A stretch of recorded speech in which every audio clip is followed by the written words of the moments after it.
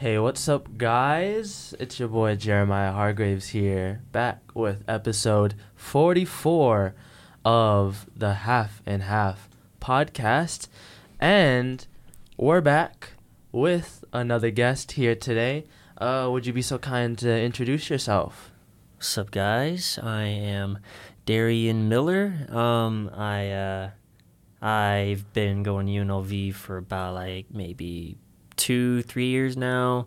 I can't even really remember, but regardless, I've been going to college for a while, and I'm also an aspiring professional bowler as of 2 years ago. Nice. I guess we'll just get right into it. Yeah, of course.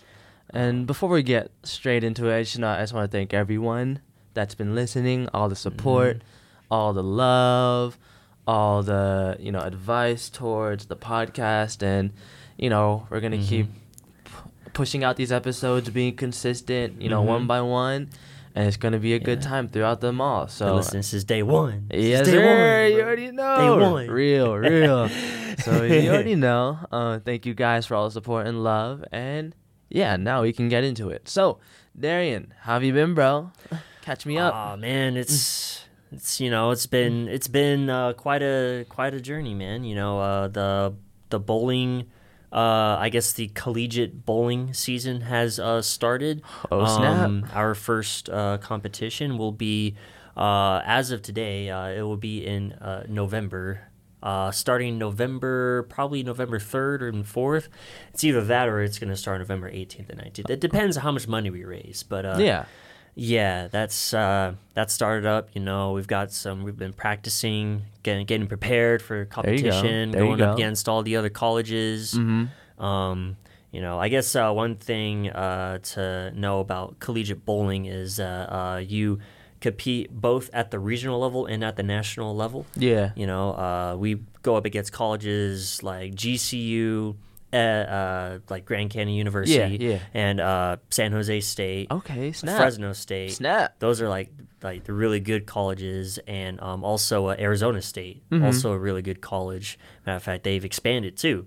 And we got to really prepare ourselves. It's gonna be some tough competition ahead. Okay. As well as also nationals, but nationals is definitely That's where the real competition comes in. That's where the real competition is, man. Okay. But bowling. I just really like how competitive bowling is, and I guess we'll go into how bowling came into my life. Yeah. Right. Yeah. Yeah. So it all started off when my Lola, I'm quarter Filipino, by the way, in case y'all didn't know. My Let's Lola, go.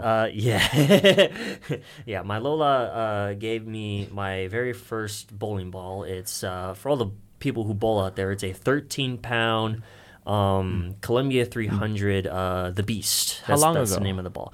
It was back in I believe it was back in 2019. Okay. When I was in high school. So semi-recent. Yeah, it was I was a senior in high school, right? But the thing was I was living in the Antelope Valley in California at the time. Okay. And for those people that don't know, the Antelope Valley is basically a smallish town that's north of LA, but it's in the LA County.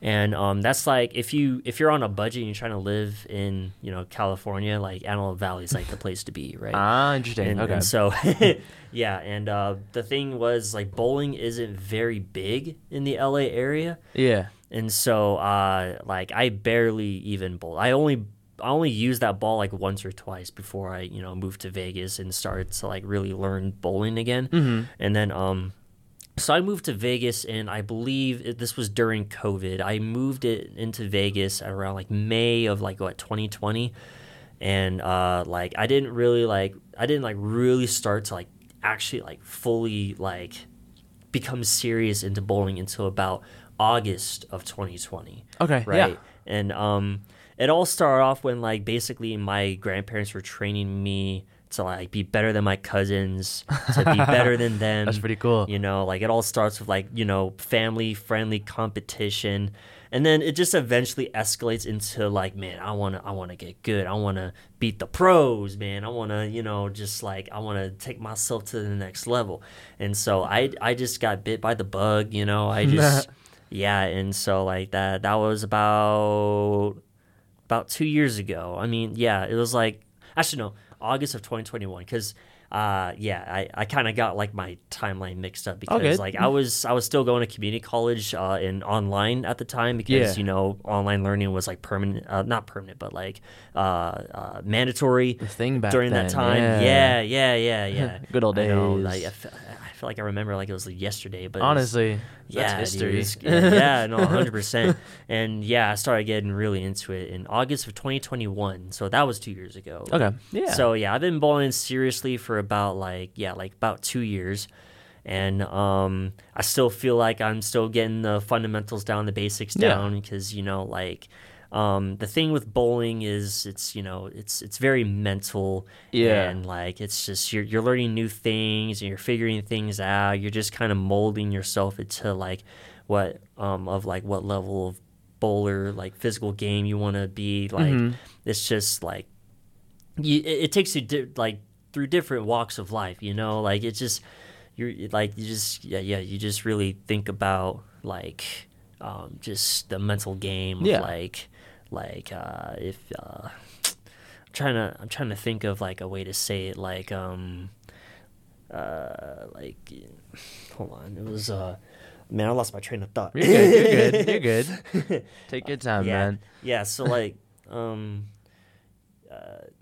damn, it's like right at the tip of my tongue. What are you trying to describe? I'm trying to describe like what it's like to like be in a competition, like like the nerves, like the emotions and the feelings that that come through. Like it really sets in, but then like after you've experienced that level of competition, you get just used become to it. fine with it. But then and then you get comfortable, and then you win, right?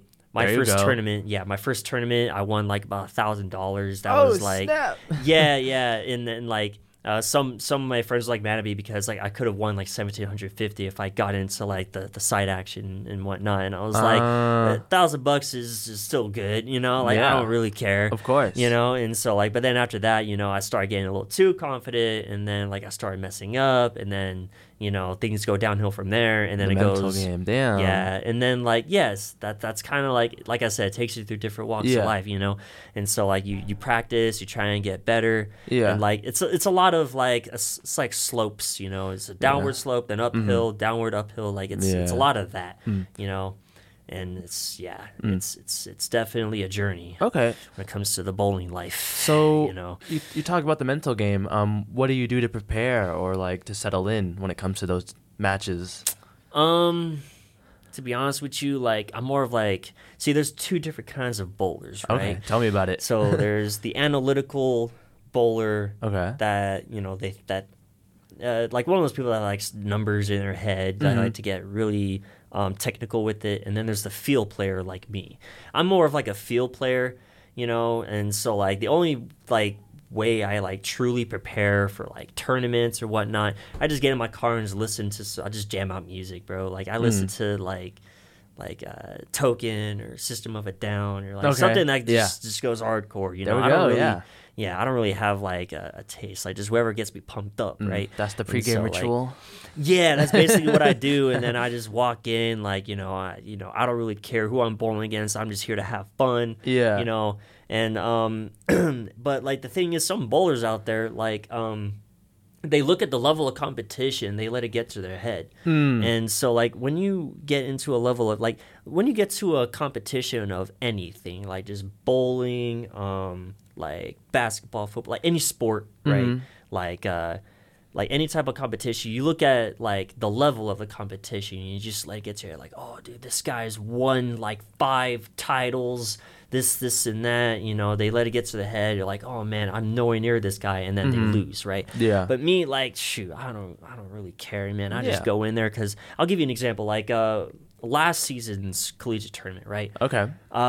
Grand Canyon University was like the top level of the West Coast collegiate bowling. Like they're all like, dude, they're okay. So like their team it's 5 people per team, right? Mm-hmm. They're averaging like at least like 1,000 or 1,100 score like per team, and that's like everyone's score combined, right? So it's like 200 plus per per pretty much, yeah. Shit. And like some of my teammates just looking at them and were like, damn, but like, I just, in one of the tournaments, we were crossing with them, on the pair, and then like I didn't really care, I just came in the bowl. I dropped like a 268. Damn. And then I noticed because this was against the varsity team, by the way. Yeah, okay. And yeah. like I noticed like their coach and some of the players in the other team, like they're getting a little nervous. I saw their faces, dude.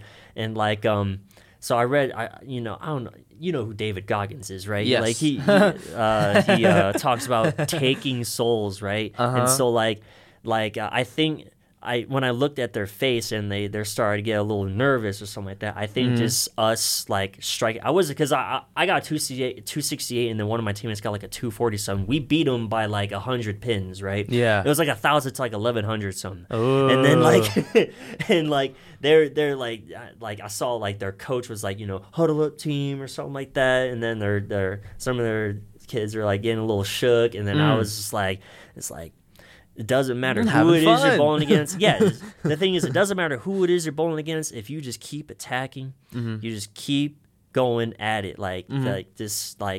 Pretty soon their level of confidence is just gonna go down. That's why whenever I go to a competition, I look at the level of competition. I don't care, man. They're all the same to me. Like the best collegiate bowling college like in the nation right now is Wichita State, right?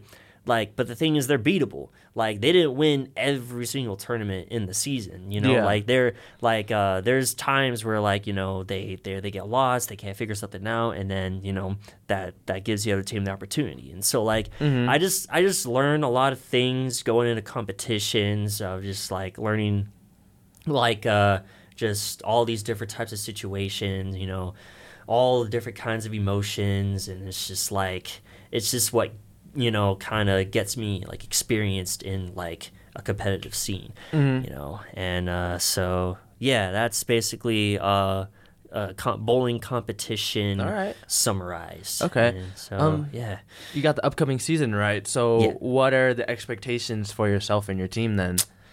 We're actually I feel like we're a pretty stacked team this season, because like a lot of returning players are getting better, including me. Nice. And we did get a bowler that's like top level. Like, he's like really good. In tryouts, he bowled like a 279 like 2 days in a row, right? Damn. And so like I was like, damn, dude, I cannot get back-to-back 279s like that. Like that 279 is like, it's one spare, or let's say you open the first frame, but then the rest are all strikes. Like he missed one frame and the rest are all strikes. I'm just like, dude, this guy is like, he's zoned in. He knows what he's doing, and like stacked for real. Yeah, stacked, bro, for real. Yeah, I think we might have a JV team as well. We didn't have enough people for a JV team last season. We might have a JV team this season, but I don't know. But yeah, dude, like our level of competition, like I think we'll stack. I think we can hold our own. It's just the only thing that we cannot expect is what actually happens in the tournament, because mental game is a factor. You're like, you have all these, expectations of what you're going to do, but then once you actually get into that moment, it's you and them, and it's like anything can go, right? Yeah. So, yeah. Okay. So you talked about this guy getting a 279? What is your highest then?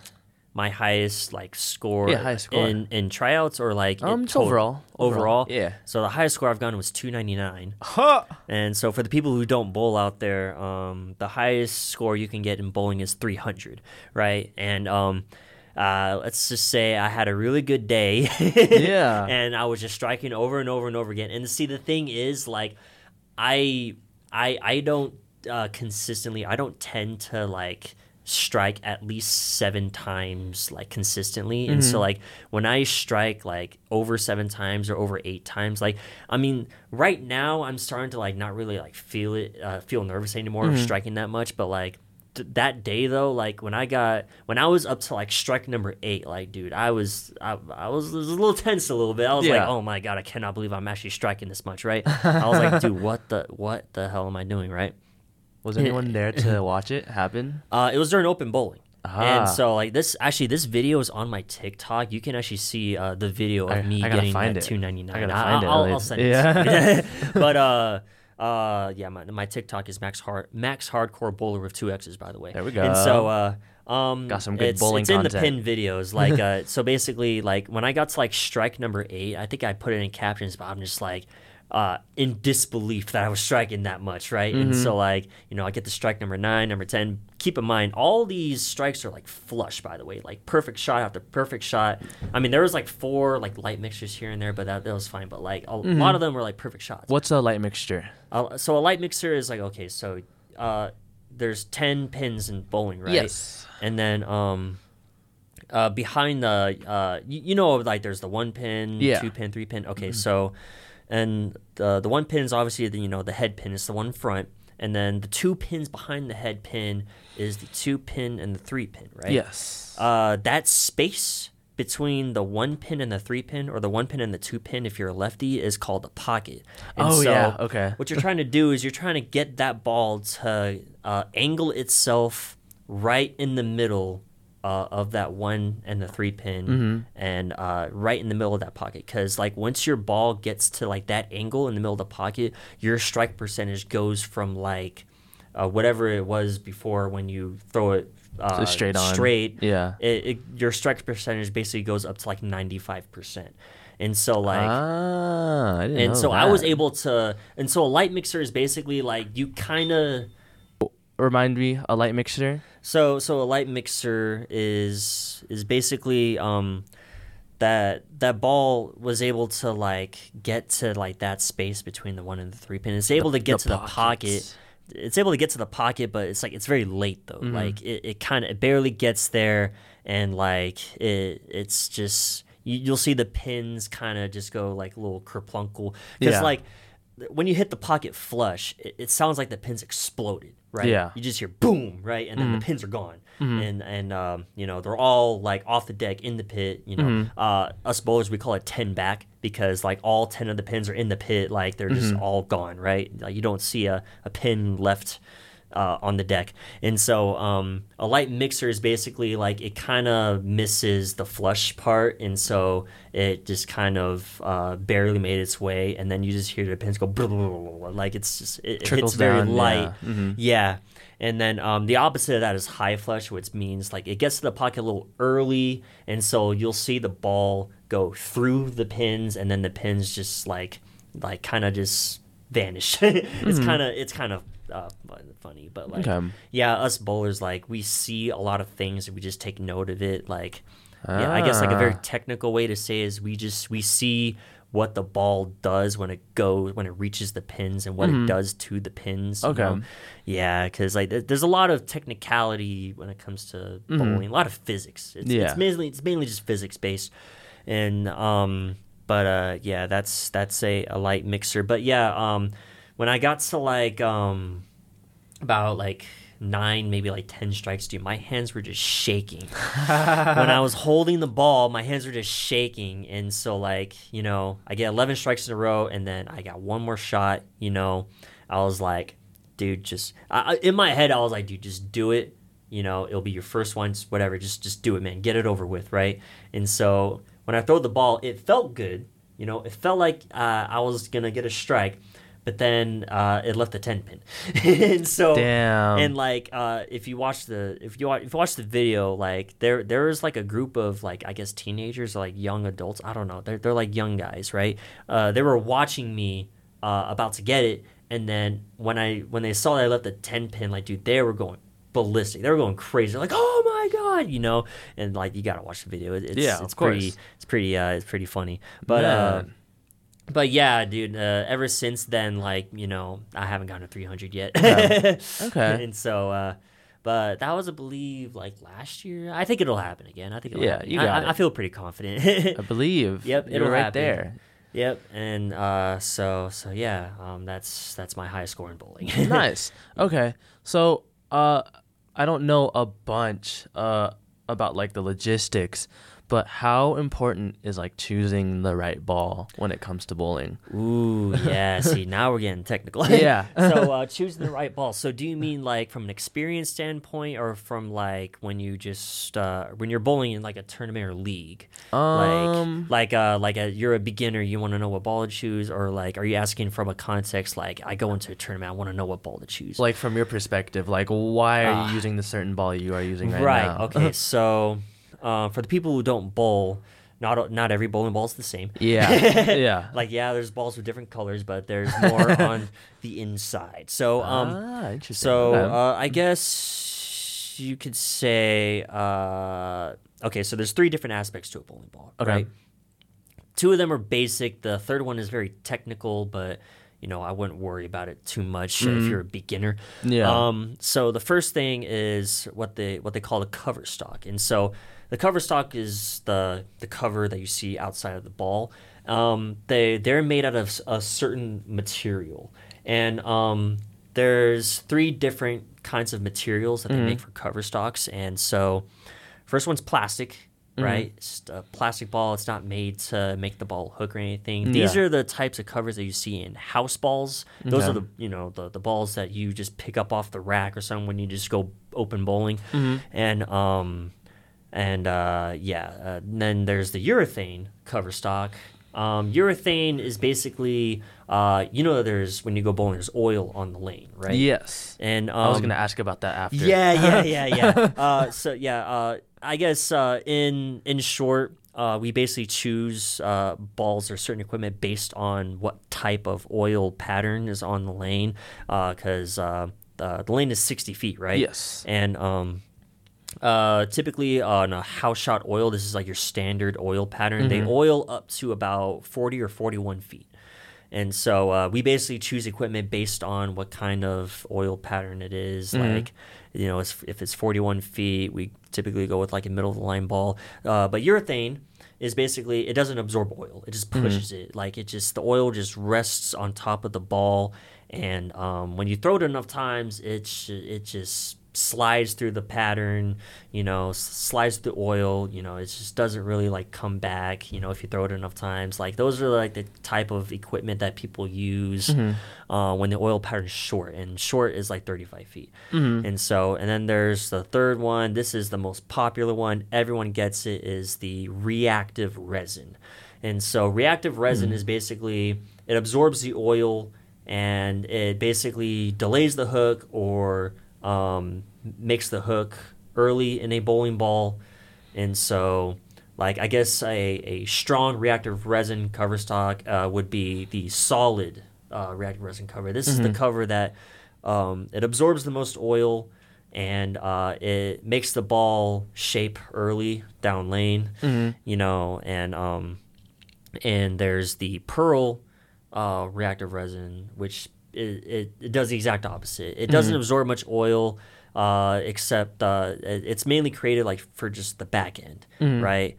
And then there's hybrid, which is a mix between both, but that's the gist of it. And that's cover stock. So weight blocks is what's inside of the bowling ball. It's shaped a certain way, which gives it different motion down lane. Like if you want a ball to like jackknife through the pattern like that, those are typically your asymmetrical weight block equipment. Basically, weight block is like shaped a certain way in a bowling ball. Asymmetrical is like one side is different, right? And then symmetrical is all sides are like kind of the same, and those are typically the type of ball motion that's smooth, like a very smooth kind of hook. It doesn't jackknife. It just has a very, it's smooth hook down the lane. And so depending on, what's out there, what the lanes are telling me, like I just choose like a reactive ball that's, kind of in the middle strength-wise. And then, but if it's like a short pattern, I typically go with urethane so that it can just slide through the oil. Okay. Because it's, it's short. You don't want a ball that can hook like super early and just go in the left gutter. Yeah, that makes sense. That makes sense. Yeah. Okay. And some people use plastic ball on the short pattern, and some people can make that really work. and some people like they try to, but they look like they don't know what they're doing. And then there's obviously long oil patterns, patterns that are like 48 feet of oil. We typically would use really strong reactive resin if it's heavy oil, like really strong reactive resin, so that the ball can hook super early and not just die on the lane and not make it to the pocket. Yeah. And so it just gets very technical, and so people who don't bowl out there, they might think that I'm talking crazy or something, but people who are bowlers out there, they would understand, right? Because like especially if they're just getting into the game, but I'm trying to talk in like I guess like basic like layman's terms, and so because I'm here just like I know there's a lot more to bowling than the average person sees. Yeah, because I was gonna ask you talking about the oil patterns. Do you see that like when you bowl, or do you just like see the lane? It's there's a lot of. There's two different ways. Sometimes when you go into tournaments, they tell you what the oil pattern is beforehand, so that you're prepared on what you got to do. Some tournaments, like the collegiate season coming up, they don't tell us the pattern until the day of, or they just don't tell us at all. We just got to figure it out ourselves. Oh snap! And so And the way we figure it out ourselves is, we get the ball, we throw it really slow, and they try and see, when the ball hooks, where it hooks, and then they just kind of they play it by ear, you just kind of experiment with it, and if they find a line, then they find a line. Because the thing is, sport patterns, which are patterns other than house, these are the patterns that you bowl in tournaments and not in like just normal open bowling or house shot league. Sport patterns, it's all about angles. You got to find the right angle, and if you can't find the right angle, you're in jail. You don't know what to do, and you're gonna lose, right? And so, but when you do find your angle, that angle will be good until the pattern starts to dry up, and then you gotta move left, right. You gotta maybe change your adjustments. Change your equipment, change your ball change and whatnot. And so like that's kind of where the experience comes into play, because a lot of people who are still kind of not that much into it, like me, we don't know when to change, we don't know when to adjust. I'm still kind of getting a grasp on that. And but it's all part of the learning process, and so yeah, that's kind of like oil patterns and bowling balls. Dang, it's very logistical. Yeah, but it's very interesting. I have another question. So of course you have to bowl more to get better, like to practice, right? Right. What is the training regimen consist of? Are you just like bowling just for hours on that end? It depends on how good you want to get, right? Because there's people that are self-taught. They just want to get good by themselves. They don't want outside help. And so like the reality of that is like there's only like 1% of people that learn that way that make it to like the professional level. Yeah. Right. And so that's like gonna be you. No, but the thing is with me, I've had coaches, I've had outside help. I feel like I need it because like the thing is, the best bowlers out there in the world, they never done it by themselves. Yeah, they've had outside help. They've had bowling coaches. They've had friends to help them. They watch a lot of videos on YouTube or something like that. But I mean, in the older ones though, they didn't have YouTube or anything like that, so they kind of had to read books. They had to get coaches, and like it's bowling's been going on. It's ancient, right? Yeah. And so but for me, like I. Mostly it's just independent practice, but like if there's something I'm like really stuck on, then I seek, outside professional help from I guess the number one coach that I see for physical game is Darrien Tang. And for those of you who don't know Darrien Tang, he is a national tour professional bowler. Oh, snap. He does have one tour title. And for those of you who don't know anything about, I guess, like the ratio of titles per pro bowlers, about 1% of professional bowlers in the professional bowling scene has titles. And so the fact that he has one title, like that just kind of tells you he's part of the 1%. He's like he's up there, man. He's really good, right? And so like I kind of see him to seek professional help because one, he's kind of young. He kind of sees bowling through like a modern perspective, and somewhat modern perspective, right? And so like he kind of knows what the pros do nowadays to like get good in the professional scene, because the thing is, kind of like other sports out there, like people find new physical ways to do things easier. You know, like I guess like for boxing, there's like the old school styles and there's new school styles. Like it's the same thing with bowling. You know, speaking of, I mean, like for instance, one-handers and two-handers, right? Two-handed was like kind of an unspoken against the rule kind of thing. Like if you threw it with two hands, you know, you'll get made fun of. People would kind of just they would just be mean to you. Back then, it was kind of like a thing that you're not supposed to do back in the day. And so like until you know a lot of people know him, Jason Belmonte. He popularized it and kind of just changed the perspective. And you know.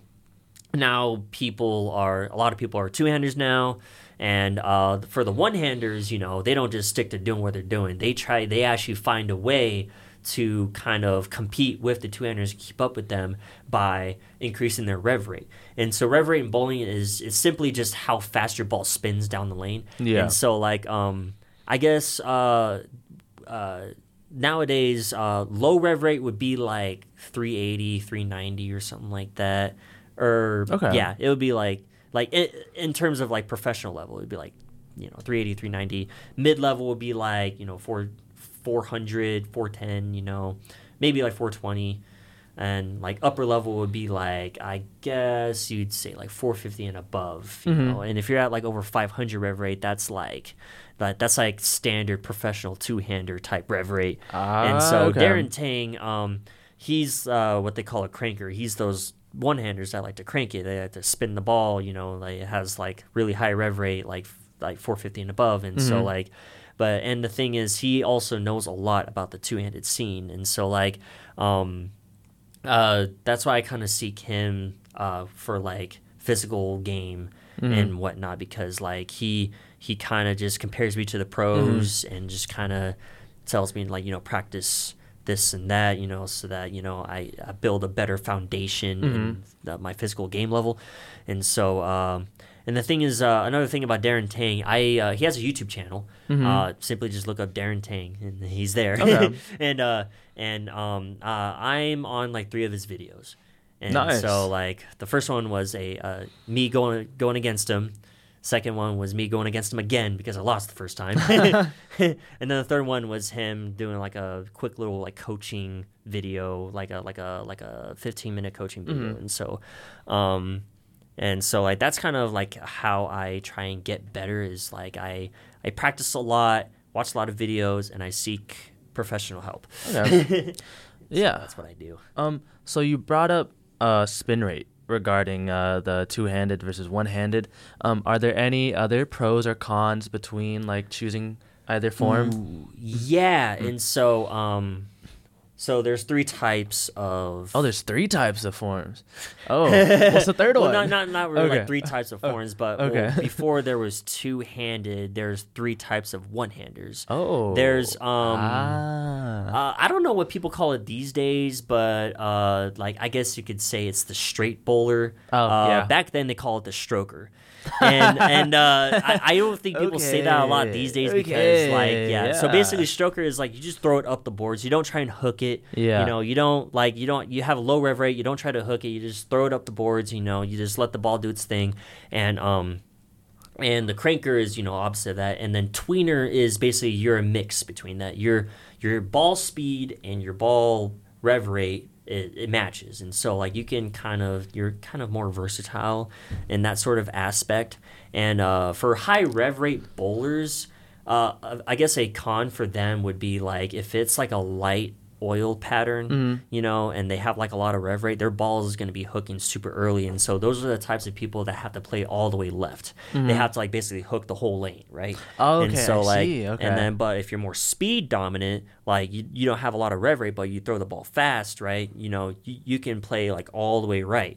And then when the pattern just dries up, you just slowly make your way left more and more, you know? And so like for rev rate, I guess a con would be like if that line dries up, you know, you're going to have to move all the way left, and then you're eventually going to have to loft the bowling ball. And then lofting the bowling ball is basically like getting the ball some air time over the lane, because like they're in front of the ball return. They have to throw it over the left gutter, you know, just so that they can get that angle, get over that dry spot, you know. And so that's kind of the pros and cons of like high rev rate, low rev rate, that sort of thing. Okay. So...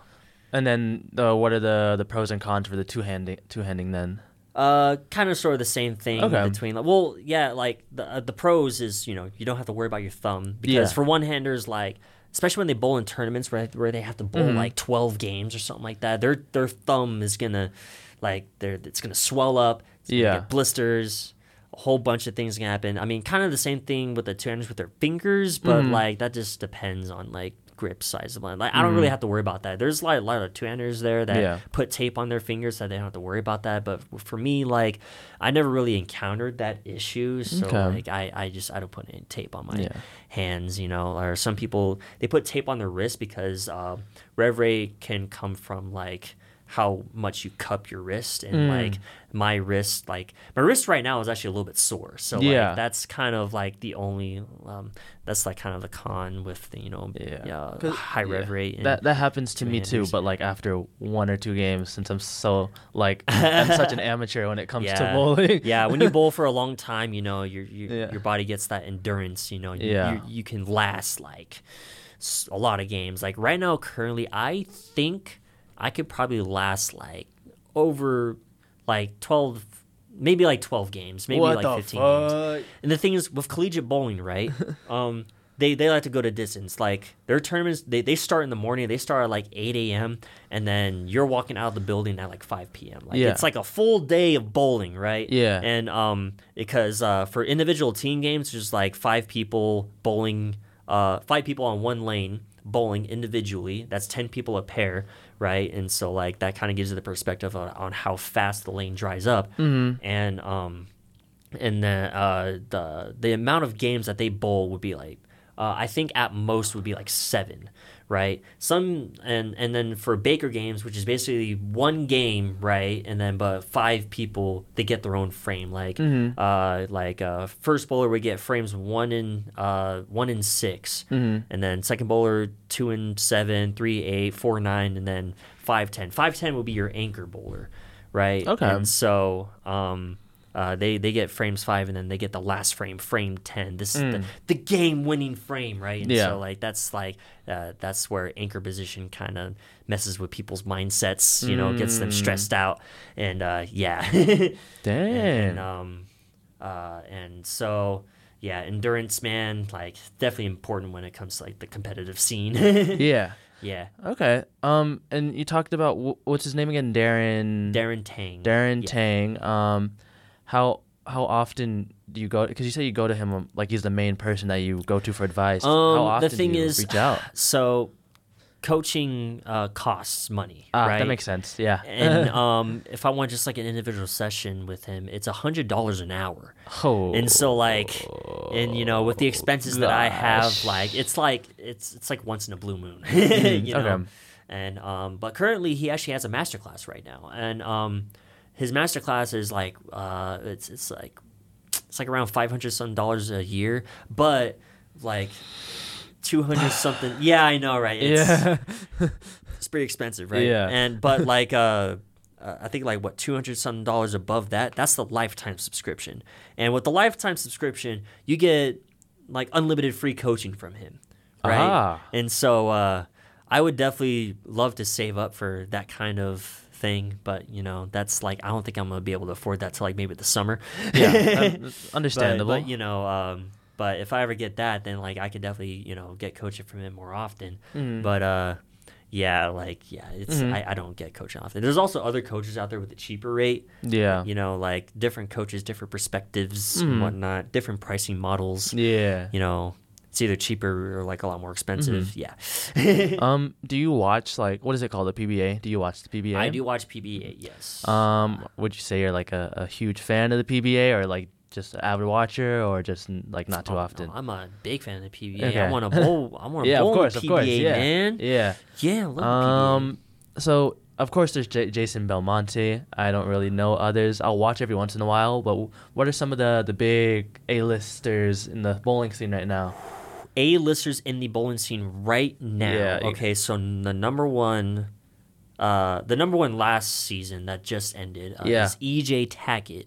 EJ Tackett he's a cranker one-hander. Okay. You know, and so like a lot of people who are one-handers, they kind of look up to him as like the type of people that, you know, compete against two-handers. He's like, what he could do with just his one hand is just amazing. His physical form is like peak, you know. Okay. And number two, the number 2 ranked bowler lives here in Las Vegas. Oh snap! Yeah, his name is Anthony Simonson, and I think I've heard of him. He owns the Nerd Bar in Las Vegas. He owns the bowling alley portion. I don't know if he owns the entire bar, but Anthony Simonson. I don't know if you before. I don't know if you ever been to the Nerd Bar. You know, the Nerd Bar is. I don't think so. Yeah, it's a very raunchy bar. It has what they call it, that bowl that the mechanical bowl. That's it. Okay. It's a mechanical bowl, but it's a dildo. And so like instead of riding a bowl, you ride a dildo. There you go. Yeah. And so like okay. And then right in front of that is the bowling alley lanes. Okay. And Darren Tang does actually film there sometimes. You know, he just obviously keeps the camera faced at the lanes. Yeah. You know, but yeah, he only films there sometimes though. I don't remember the last time he filmed there. But yeah, the number 2 ranked bowler, Anthony Simonson, and I guess another one that's kind of up there. He's actually an up and coming lefty two-hander. His name is Packy Hanrahan. And in terms of like physical form, he's one of the bowlers that Darren Tang compares me to in terms of physical form. Even though he's a lefty, like it kind of translates to me as like a righty. Yeah. And then another bowler, in terms of like resume, he's better than Packy Hanrahan, but like as of current right now, he's like not the best on tour. His name is Jesper Svensson, and he's another. He's a lefty two-hander that Darren Tang compares. He compares me to like these lefty two-handers, even though I'm a righty. But like my physical form, because like I'm tall and lanky like them, and so like that's where like the physical form kind of like the most resemblance. Yeah, the most resemblance in terms of like how my form is, but yeah, they're pretty good. And I'm assuming you watch videos on those two a lot since you are very similar. In a sense, in a sense, like I guess. Like Jesper for the footwork and Packy for the swing. I don't know. I haven't really looked that deep into it, but another pro that's like really up there on the PBA tour is Kyle Troop. He's the man with the afro. He's got yeah. Okay, there you go. Now you know. Yeah. Yeah. You know him. Yeah. Yeah, 100%. And I guess who's like. What is it? There was one guy, I forget his name, but like his nickname's like the Shark or something like that. The Shark? Oh, you're talking about Chris Prather. Yes. Yeah. He's pretty good, right? Oh, he's very good. Yeah. He's one of the only like one-handers on tour that can hook the whole lane. Like it's very interesting, like the way he throws the ball. And I know a little bit. A little bit, yeah, a little bit. You just you see a name pop up, you know. Yeah, you know. Yeah. Because I remember maybe I think it was over a year or two ago. It was like Jason Belmonte versus Chris Prather. Chris Prather? Yeah, and I was just like, this is very interesting. I know it gets pretty intense on TV, especially when you look at the score. You know, like there's like a lot of times on TV where like the other bowler wins by 1 pin, and like the whole crowd goes crazy. You know, and like college bowling gets crazier than that. Actually, really, you know? Like. Especially like when it gets really competitive, like a lot of teams like cheering each other on and whatnot. It's kind of like it's kind of like, football teams and basketball teams like going crazy with each other. Like, yeah, man, let's go. Yeah. It's the same with college bowling. Yeah. When it comes to the college circuit regarding bowling, does it work like similar sports? Like if you do well enough in the college circuit, you'll get noticed to go up to the PBA?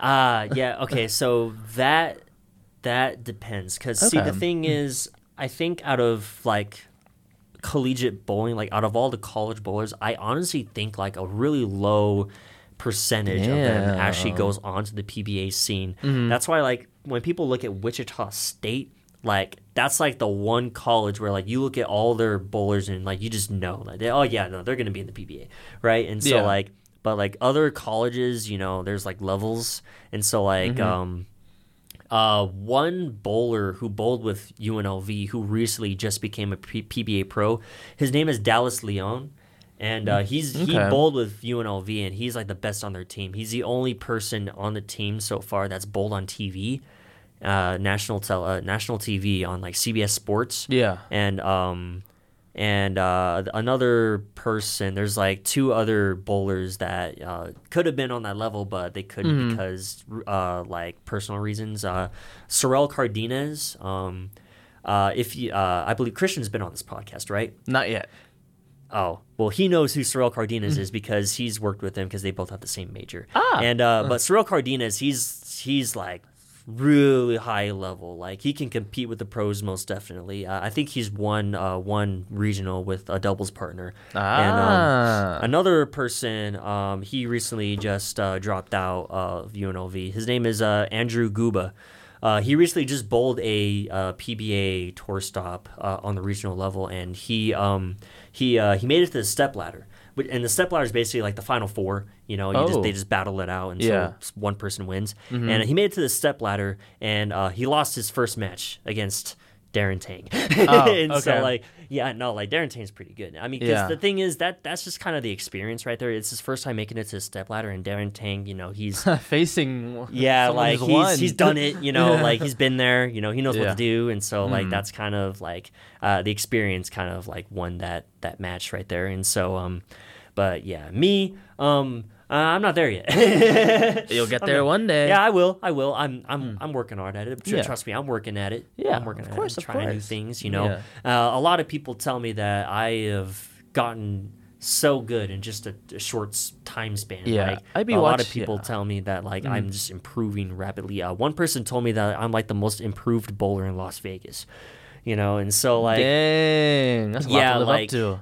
And so I'm just like, all right, then I'm just like, I don't even think about it too much. I just continue doing what I'm doing, and so, of course. I guess that was the question, like, bowlers.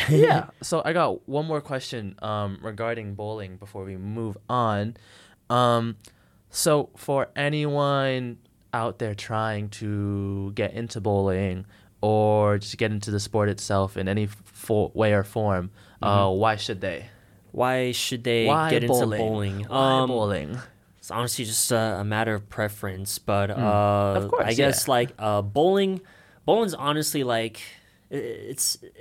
I guess my advice would be it's just a fun hobby. Don't let it take over your life. I mean, if you do want it to take over your life, make sure you have a lot of support. Yeah. Because if you just try to do it by yourself, it's really hard. And so like I have support from my grandparents, and my parents, and so like that.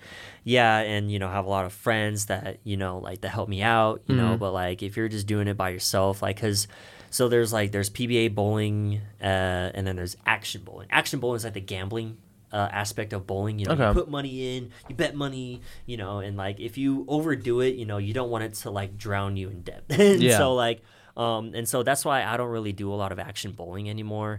A lot of my friends do it, but then like I'm not gonna really, get into bowling that much tournaments.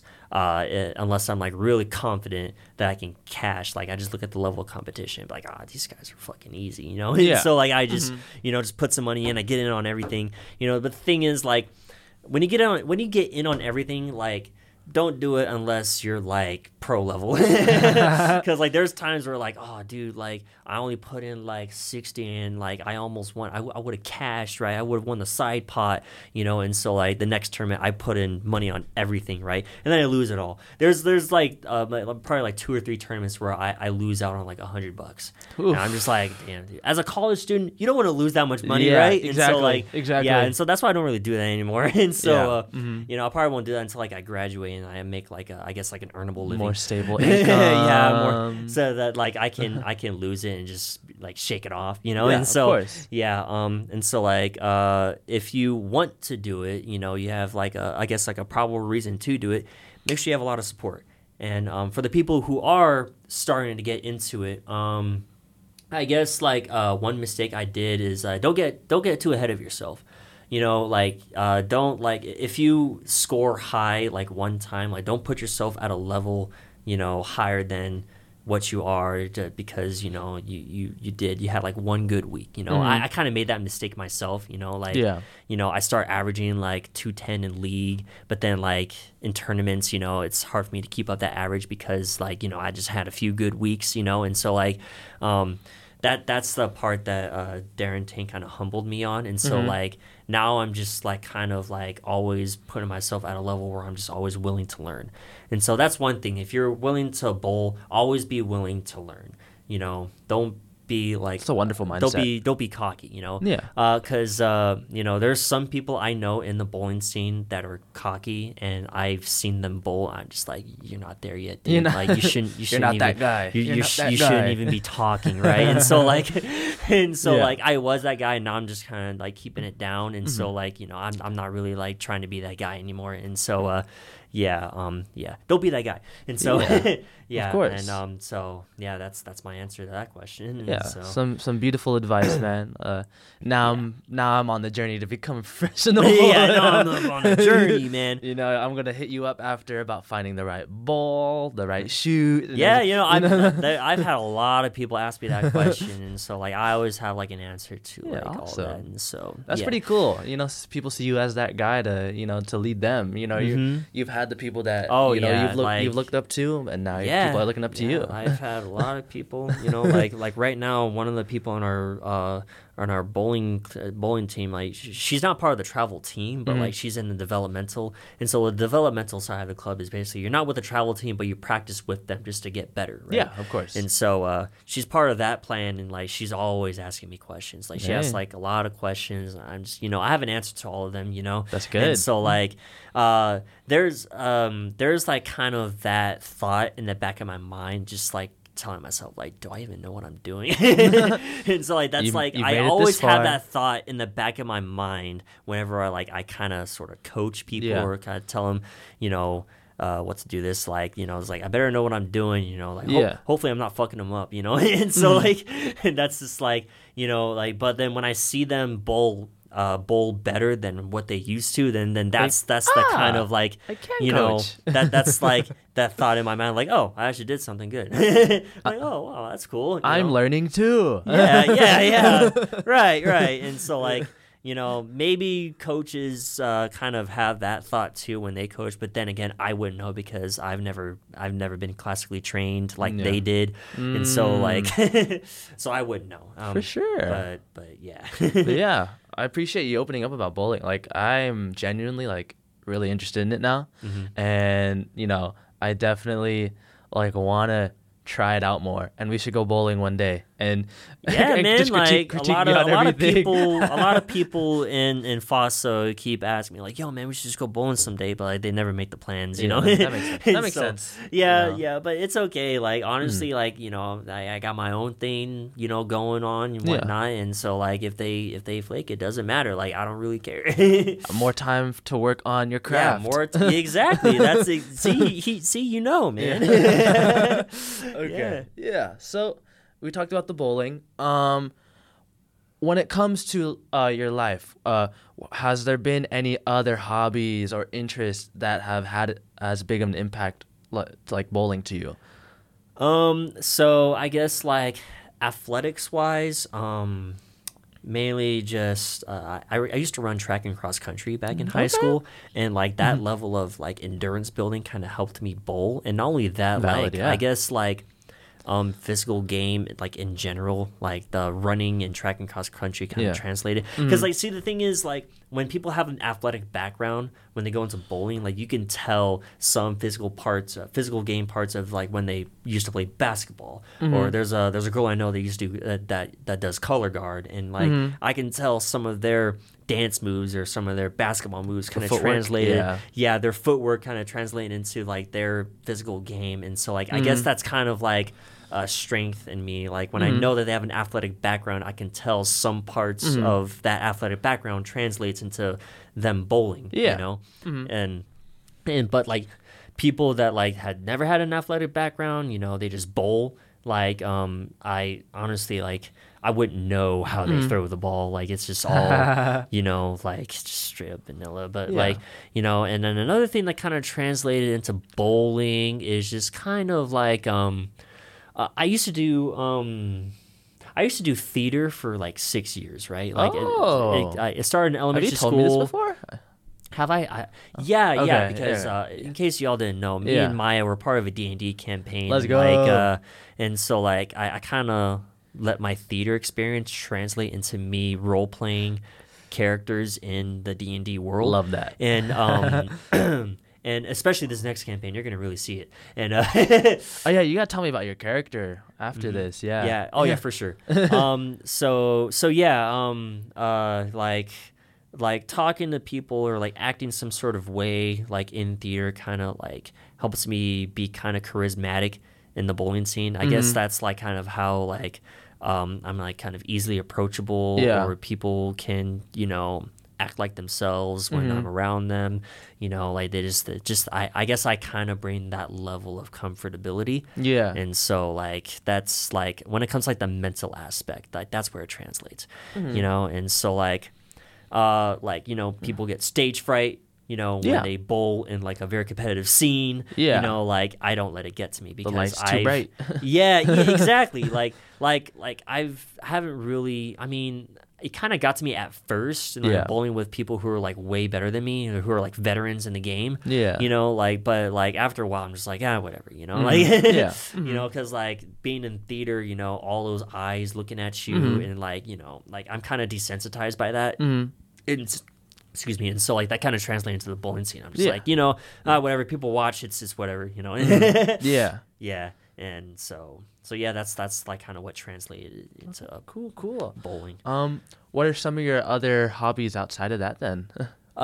D&D, and I'm kind of getting into like I kind of like photography. And, really? You know, graphic design. You turn into Rick. Like, turn into Rick.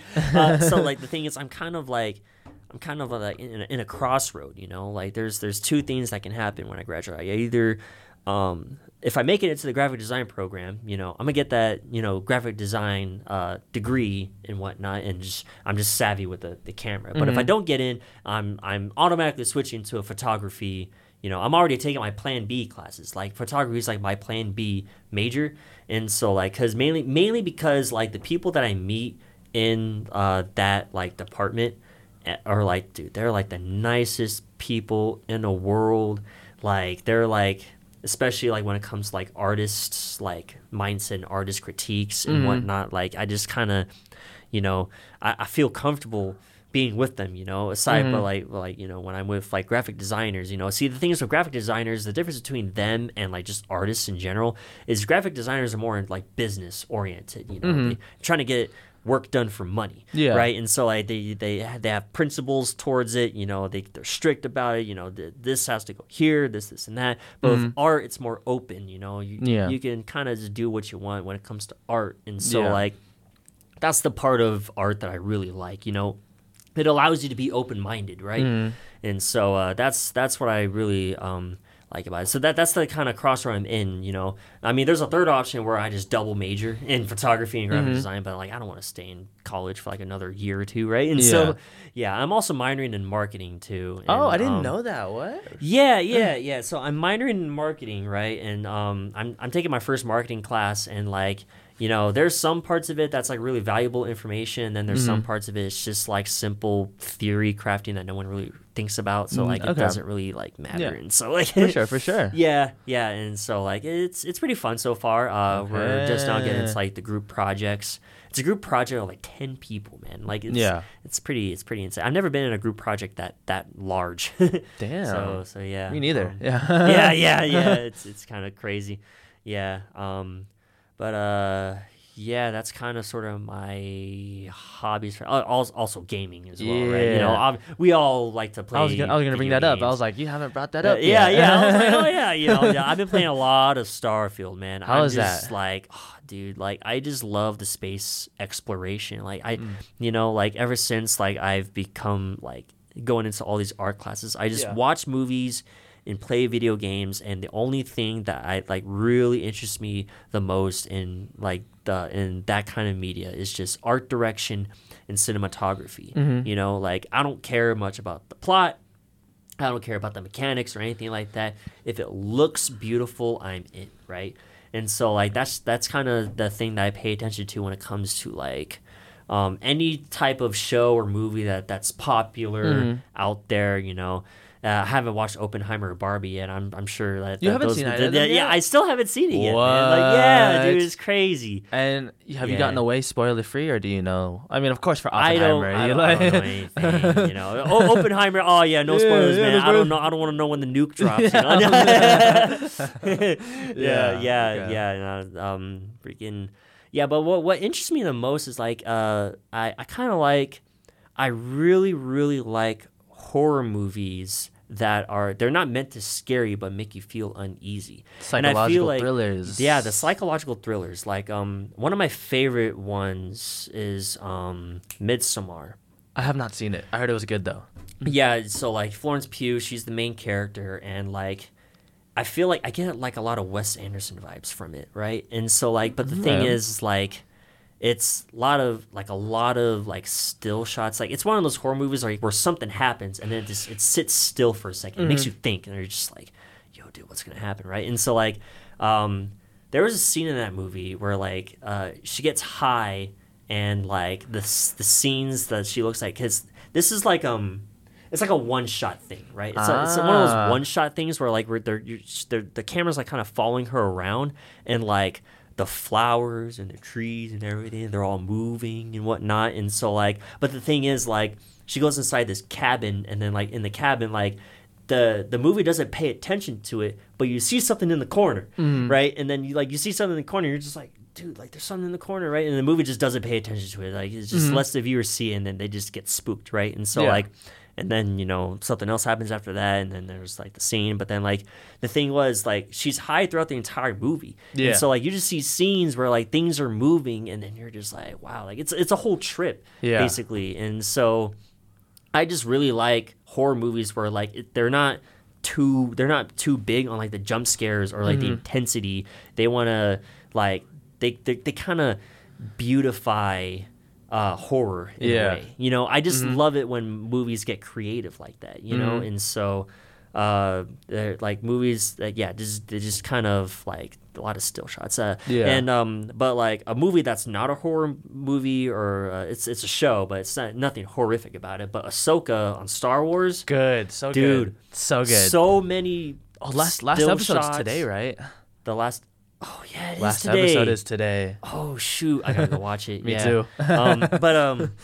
But yeah, all the still shots, like it makes me feel like I'm watching Samurai Jack, but it's Ahsoka. You know, like comparison. A lot of these like still shots of like just like, you know, cloaked droids just staring at her, you know, like waiting for her to make a move, like they're looking all tough. And dude, every single scene with what's his name, Balin, right?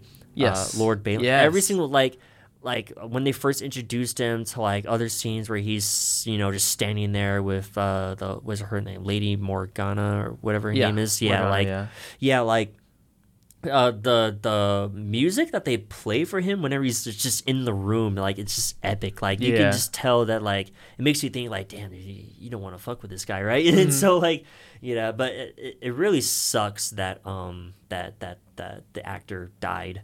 Like I really wanted to see more of him. Really, he died? You didn't know that? Oh, so they kind of it was like on a bunch of like news articles, but like a couple months before Ahsoka released, they kind of revealed like, oh yeah, one of the bad guys for the TV show died, and I didn't know who it was at first because I never seen the show. Yeah. And so like, but when I saw him, I was like, dude, he plays like the best villain ever in that series. Like, but like it just sucks that he left so early, right? And so. Yeah, and another show would be Euphoria. I really loved like, if you haven't seen it, it's definitely worth a watch. But if you're sensitive to dicks, then if you're sensitive to dicks, but the thing is, the first like 3 or 4 episodes, like they really like. They show off a lot of it. Like it's like I don't know why they're really excessive on that, but like when you get past that part though, like it gets to like a point where like it's just all like beautiful cinematography, like very good art direction, and that's the main reason why I liked season 1 a lot more than season 2.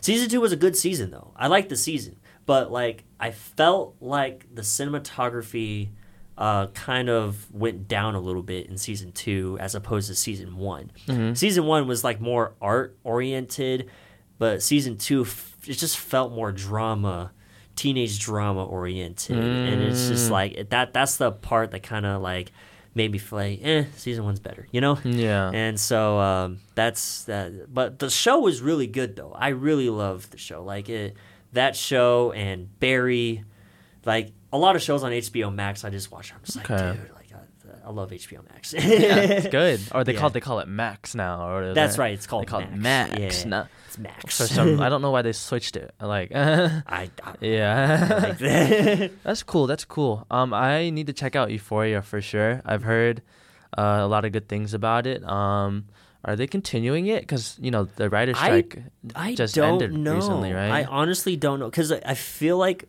the way they ended it off, they could definitely close it out. Mm-hmm. Like it's like kind of up to the viewer's interpretation. It could be like that's it. Nothing else happens after that, or it could be maybe something does happen after. But like, and then didn't one of the actors pass away recently? Yes, like, what's his name? Fez. Yes, Fezco, dude. Yeah. Oh my god, I've never really felt like that bad about a celebrity death in like a while. Mainly because Fezco was like, he was one of my favorite characters ever. Mm-hmm. One of my, like, I loved him like to death. He was definitely like the Mac Miller type of dude. Like you can just tell. Okay. But they look very similar too. I know they look similar, but he did kind of like have a lot of similarities in his character. Okay. Like a lot of people wanted him like to play like a biopic of Mac Miller. And the thing was like there's like a lot of reports or something like that saying like, like, oh, it might actually happen, right? But then we lost him too soon. Yeah, it sucks, man. But like mainly because his character kind of brought a lot of awareness because basically, like, because the character that Zendaya plays as, like, basically she's a drug addict, right? But in the show, Fezco kind of, like, gets her to stop, because, like, it's kind of taking over her life, and he just doesn't want that for her. And, like, I feel like that type of character, we need more people like him, because it brings a lot of awareness in people, like, kind of like letting drugs take over their lives, and they their effort in trying to stop that just it kind of just inspires people, to just like kind of get people like to stop, because like it sucks to see that happen, right? And so but that's one of the reasons why I like Euphoria, and for sure. And, that's kind of like what I've been digging into. Nice. Outside of bowling. Outside of bowling, you got the gaming, you got TV shows, you got the movies. Yeah. I know you've been in the gym sometimes too, right? Not as often, or?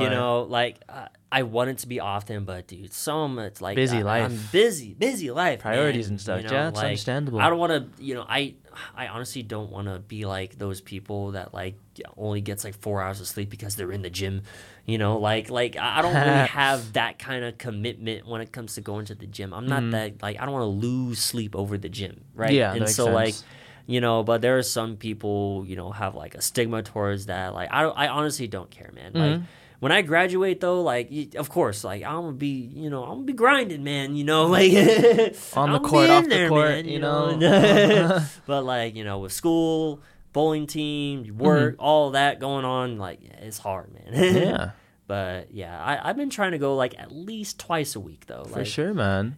just working on arms. I still need to work on my legs, man. I feel that. I totally feel that. It's Yeah. tough for us. Oh, very tough. Man. Yeah, dude. Because I'd be working out legs so much, but then I was like, they be getting stronger little by little, but like the size, no size differences. If you work out your legs, don't work out at LVAC.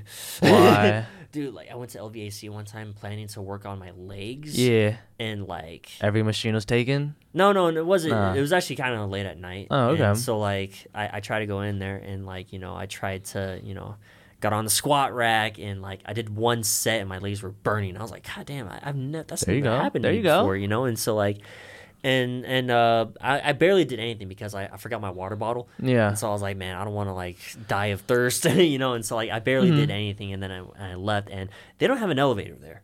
Oh. Yeah, they don't have an elevator, and I was like, The real workout fuck. begins now. I was like, dude, going down those steps was fucking, oh my god, it was a near-death experience. Damn. Yeah, no, man, I was. That's how they get you. That's how they get you. That is for real. Yeah, How and like they it get sucks you. that their smoothie area isn't open like 24/7. Like they close like 11 p.m. there all the time. Damn. I'm just like, man. Are the I A1 want- top tier smoothies? I like their smoothies. I usually get like the Get Big smoothie, which has a weight gainer because I need to gain weight. Yeah, there you go. And so that's what I get. Yeah.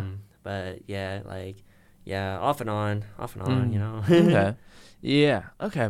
Before we end off this episode, what are some goals, some things that you want to achieve before the end of this year? Like, let's end on a good note, Before the end of this year, so we have like a few months, right? Yeah, a I couple kind of months want to left, yeah. like, I kind of want to just man, I don't know, maybe average 220.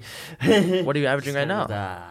Oh shoot, I'm averaging like 198 right now, man. Oh, It's shit. tough out here because Yeah. I'm bowling at the Orleans, and the Orleans house shot is tougher than South Point, and I usually bowl at South Point, and like I do better on their house shot, but like, yeah, it's tough for Different a lot of- patterns. Yeah, different patterns, tougher out there, and so like I kind of want to do that, and I mean, I can say that now. Like, Just different patterns. like I want to, I just kind of want to be financially stable. There you go. I need to like kind of just Always a good goal. I need to kind of get, kind of lay off on my spending. I keep I keep felt spending that. so damn much because something comes up. I kind of have a tendency to do a lot of these impulse buys, man. I'm just like, I see it and I'm just like, why not, right? And Yeah. so like I need to stop doing that.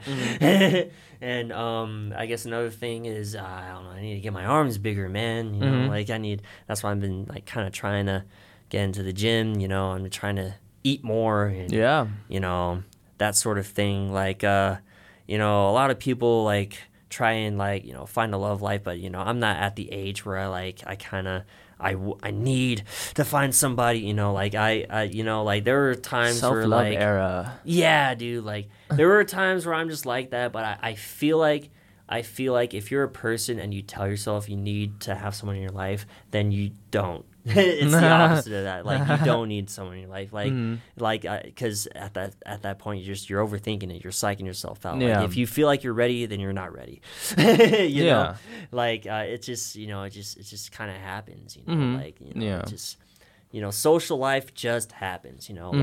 Like you and me, I didn't meet you like because like like, oh man, this guy is cool, like I want to meet him. It's just consequence. Like a lot of people, like when they make friends, it's literally just situational. It's consequence. Very much so, It's, yeah. I feel like it's just the same thing with finding your significant other. Yeah. And so like I see a lot of people like like especially on like like just random For You pages on TikTok, like people on stories just getting like so lonely or something like that. It's like, dude, like it's all about self-love, man, right? It's just all about self-love, you know? And I guess this is the part of the podcast where we get deep, right? Yeah, you know, as we're getting towards the end, you know? Yeah, and I guess like I don't know, what's like a mental battle you've been fighting so far? Mental battle for me. Oh, that's a good question. Thank you for asking. I just I feel like learning how to say no. That's been the biggest thing for me, because I used to be such a huge like people pleaser and like make everyone happy, but you know, as I'm trying to work on myself more and provide for myself more, you know, there are moments where I gotta, you know, mentally put myself first, and you know, there are just times where I gotta say no, or say that, you know, I don't want to do this. I'm kind of like you in that sort of aspect. I recently just had a situation like that where like, you know, like definitely something like, okay, so like I'm not even gonna get into the details of it, because it's kind of like a personal thing, but basically whatever you're comfortable with. If someone's leading you on and your gut tells you that it's like not the right move, it's a scam, or like, you know, you feel like it's gonna put you in a bind, don't be afraid to walk away from it, right? That's something that a lot of people, I just learned that recently, you know, and like I said, I won't get into the details, but you know, like I feel like that's a very valuable lesson that a lot of people need to learn, you know, because a lot of people, like, you know, it just takes one day, you know, it just takes one situation where like you have it and then now you don't have it, you know, and so like, you know, that's just a part of life. It's just a part of growing up, you know, it's part of living. And so, you know, like just, don't try and get ahead of yourself. Don't be, you know, too quick with it. It's the same thing with freaking bowling, right? Hey, like there's the people I know bowling that translates to your love life. Yeah, exactly. Like there's exactly. It's the love-hate relationship of bowling, right? You know, like they're just like in life, you know. This is something that, you know, like I had a conversation with my dad, you know, like, because like I'm really big on the quote, you got to learn to walk before you run. Yeah. Right. And then my dad tells me, like, don't be afraid to walk, you know, because there's a lot of people that like to take shortcuts in life, you know, and then that's a sort of aspect where they get really ahead of themselves, and then they put themselves in a situation where that they can't get out of just because they like to take shortcuts, you know. And so like it's always, you know, you really got to take like the short steps, you know. You got to pay attention to like there's this quote that I watched, or that I've ran into on TikTok one time. You know, I see a lot of motivational quotes on TikTok, you know. Yeah. But and so it's basically like this guy's on a horse, right? And he's walking in a fog, right? He's trying to see out there. He's trying to see where he's going, you know? He's trying so hard to see out there, but the horse is apparently the horse talks. The horse is telling him, like, don't look too far out there. Look at what's in front of you, you know? And that kind of translates to your life in a sort of way where, like, don't think, like, way too far into the future. You gotta look at what you're doing right now. You gotta look at what's in front of you. You gotta look at what you're trying to do, right? In life, you know. Then that's like, I see a lot of people, you know, like they get themselves into something like super duper quick, and some of it's like finding a love interest really quick, you know, and then they get themselves into something that they shouldn't have gotten themselves into.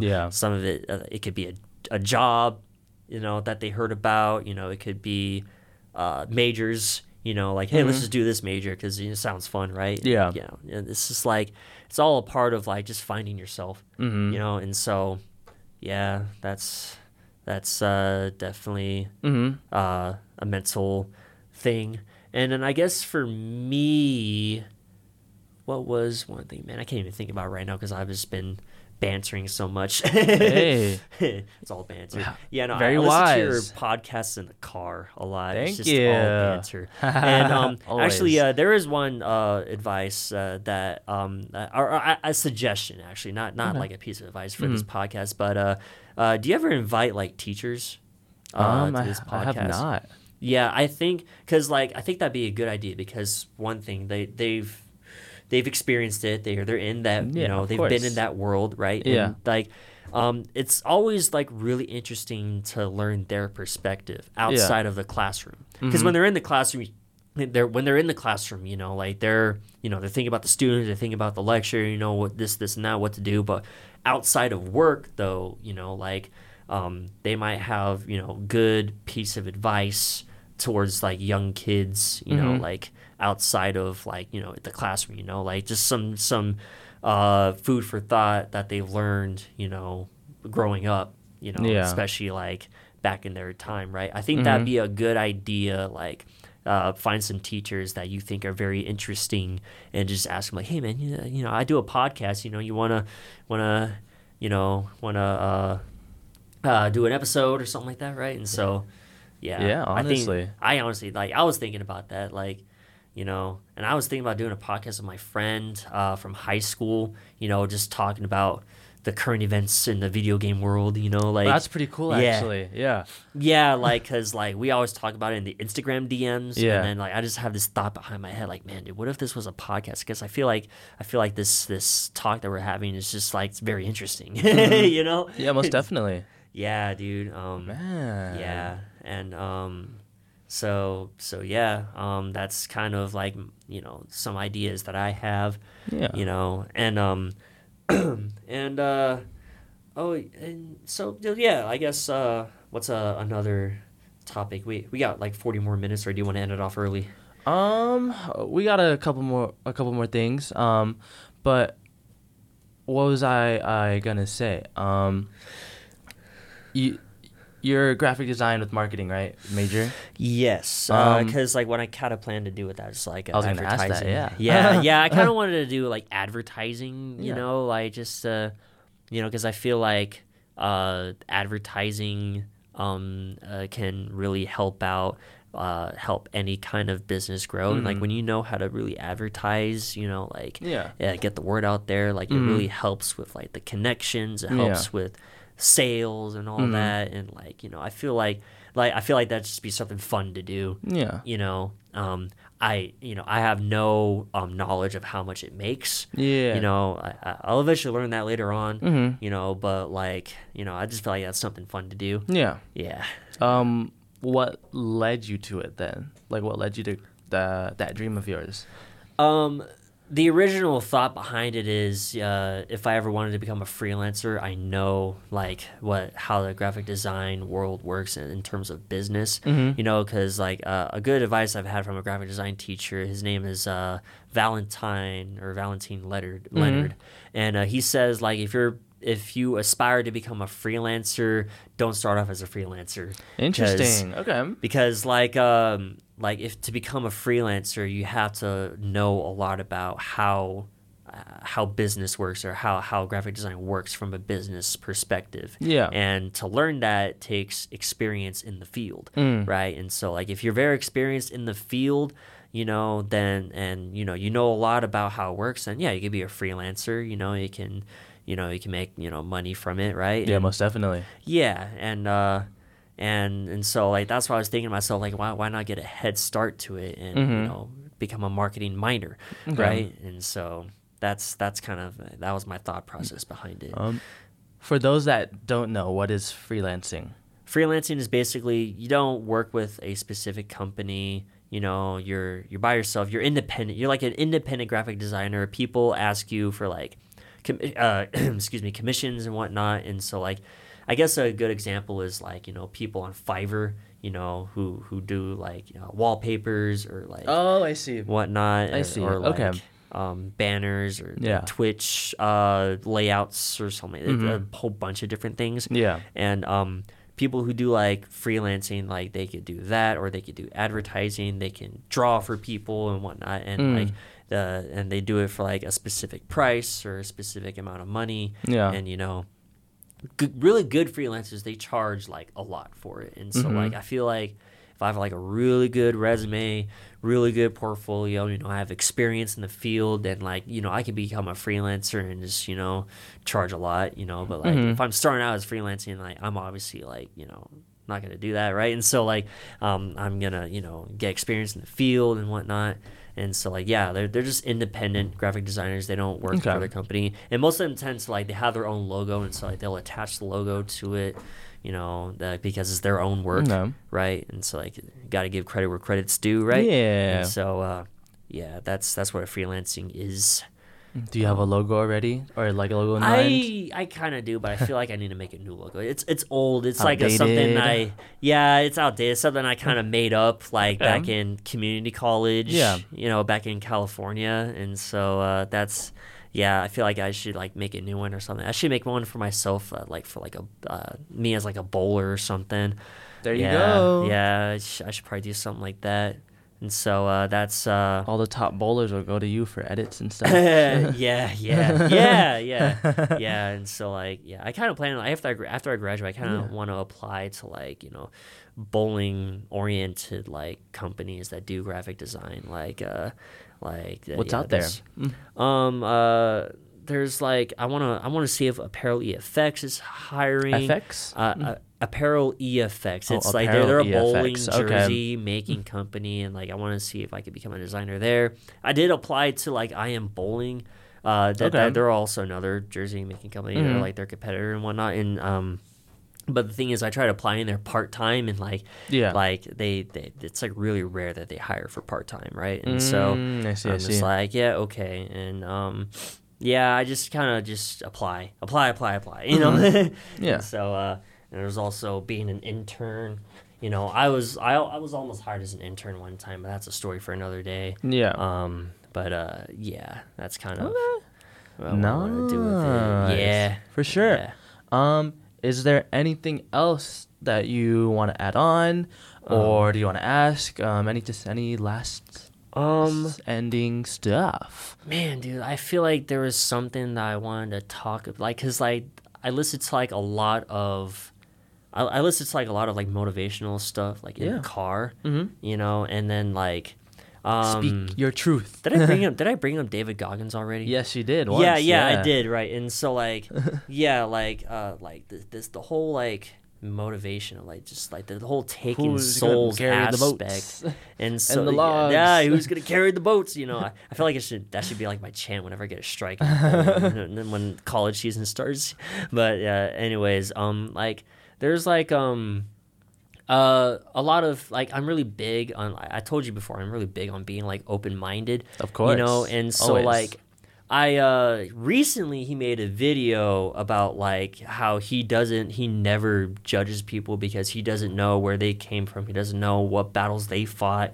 And so like I kind of sort of do the same thing, but like the thing is I see a lot of people out there that do exactly that. Like they just tend to like judge people because they feel like they should say something, right? And so like I see that mainly on the internet, but like there's some people I know that do that, and I'm just like, man, like it's bad influence to be around them, right? And so like, but like mainly just this is the main reason why I don't pay attention to people giving opinions on anything when it comes to like gaming reviews or Twitter or like just any kind of review. Like I just kind of want to be open-minded to gotta like experience it yourself. Because like when people speak on something, this is my thing. I don't listen to people speak on anything these days because like a lot of like closed-minded sentences will come out, and I'm just like, man, dude, you don't know what you're talking about, man, because like you don't know what the developers have to go through to make this game. You don't know how hard they had to work, just to kind of discredit them like right off the bat, before something comes out or like right when something comes out. It's like dude, just give it time, man. Let them cook, man. Yeah. Let them cook, man. Like you gotta like, just let it flow. Just like, because like I feel like, especially when it comes from people that have like personal problems, and so like it's like, you gotta love yourself first before you like speak on anything, right? Yeah. And so like that's something that I just kind of grasped onto, like that I thought about, like when David Goggins made that video, and so like and there's also a friend that I have that has this all or nothing mindset. And I feel like a lot of people with Asian parents, like me, like kind of just give them like that all or nothing mindset, they don't settle for probably. They don't settle for maybe, like it's all or nothing. Need man. results. Need results. And like I feel like it really messes with their head when like they start getting that thought that it will maybe happen. Because when they start getting that thought that like it's not going to be a for sure guarantee, then they start thinking that it's never going to happen, right? And so like my dad kind of developed that mindset, like just growing up. And so like he kind of just passes that on to me. And so like sometimes I have that thought, but then like I'm trying to like kind of just gear my mind towards to like, if it happens, if it happens. If it doesn't, it doesn't. If it doesn't happen, then, I have a plan B, I have a plan C. And if it does happen, cool, right? And so like I kind of just developed this, these situations in my mind, that can have that happen, it kind of allows me to like not stress about it.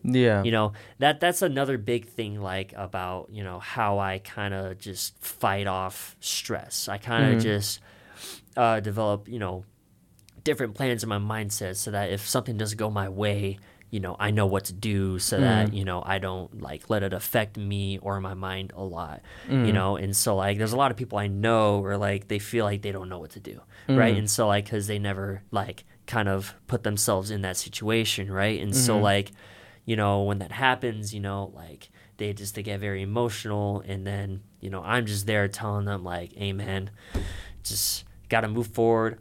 Don't let it affect your mind. If you let it affect your head, then like it's you're gonna be stuck in that time zone where like it's just continuously hitting you, man. And so like if you just move forward, kind of like just reset, restart, that's kind of how I helped like a few people deal with breakups that way, and so like, I, that's like how I tell them. But like the thing is, like if they just deny that, there's no helping them if they don't know how to help themselves. Let's help themselves, right? And so like there's only so much you could do, right? And so like when that happens, it's just like you just gotta just let them fight it, and this like that's the part that upsets me though, because it's like when you know that they can get through it, but they don't allow themselves to, that's the part that hits me where I'm just like, damn, dude. Like it sucks to watch, right? And so like, but there are some people out there that are, good at not thinking about it. And I'm just like, like wow, like it impresses me because it's very inspiring to see that happen, right? And so like I'm just speaking in general terms, right? And so like a lot of situations like that, because there's a lot of situations that are like that, and like and the most common one is a breakup, right? And so like I've never been through that situation, but I've been in situations where it's a moment that happens that affects your brain in a sort of way where like you just feel depressed, right? And so like it's kind of like there's similarities there, and that's kind of like what helped me help people get through tough times, right? And so that's something about me right there, like there's like a lot of, I feel like there's a lot of interesting things about me that even I don't know. Hey, like that's the beautiful thing about life. Yeah. We spend every day, trying to find more and more things about ourselves that we can talk on, podcasts like this or to other people. So it's pretty cool. It's pretty cool, man. That's a good that's what the half and half name comes from. Yes, right? sir. Like it's like one person who's been through completely different parts of life talks to a person who's like the opposite different parts of life. It's half lighthearted and it's half deep and like introspective. So that's what makes the half and half podcast what it is. And I'm glad that we were able to have that moment today to share about all the lighthearted stuff in our lives and the more deeper and introspective parts that kind of are making us who we are as people today, which kind of leads to the ending segment. I would love to say thank you to Darrien for hopping on today. Yeah, man, man. it was lots of fun. Yeah. I may not have like spoken as much as I usually do in episodes, but it's just like I was so like enthralled by just like hearing about a topic that I've always. Some people tell me I have a soothing voice. Some people say like some people like they feel comfortable when they talk to me. Like I'm just like I'm an approachable good guy, vibes, like if you wanna, comfortable feelings, If you want to know what's the word, it's always a good time. So I hope you guys enjoyed. I hope you guys learned something about myself, about Darrien. I hope this episode has brought some good vibes and some smiles on your face. Is there anyone that you want to thank, or anything that you want to thank or shout out? Anyone? Anything? Thanks for like being on the podcast. Of course. I mean, of or course, like, but yeah, anyone. Anything. I definitely thank my dad a lot for like giving me a lot of like I guess beautiful emotional and mental like advice and thank you. I want to thank you for letting me be on here. And I definitely want to thank my grandparents for getting me into bowling. It's a big passion that like I cannot. I feel like I just can't leave anymore. Yeah, that's awesome. Yeah, that's truly amazing. Thank a few. I guess there's a few friends of mine in the bowling scene I want to thank for just like letting me being a part of the bowling club, or being a part of like an experience that I will definitely never forget. Diana here and Sierra Stallworth, Justin Katag. Those are the three names, the three people that that really helped me out, let me help them out. Just like just give me a good experience, in the not just social but in the bowling scene. I also want to thank I guess I'll thank some people in FASA, like that, if you want. that I never our D&D crew. Yeah, our D&D crew. I definitely want to thank both Kyle and Nestor. Nestor's, those are definitely two friends that I'll never forget. If I ever have to leave them or they leave me or something like that, like definitely people that I will definitely always miss if there ever comes to a point where I'm not gonna be able to see them again. Yeah, but for sure. Sad now. Yeah, don't say that, man. Hey, man. Yeah, I know. I did say we're gonna get real here, huh? No, of course. we love them. Yeah, we love them for real. For sure, man. But anyways, that's about it. Yeah. So here we are, episode 44. Thank you all again. Thank you, Darrien, for hopping on. For sure, man. Episode 44 of the Half and Half podcast. I am your host, Jeremiah Hargraves, signing out. Peace.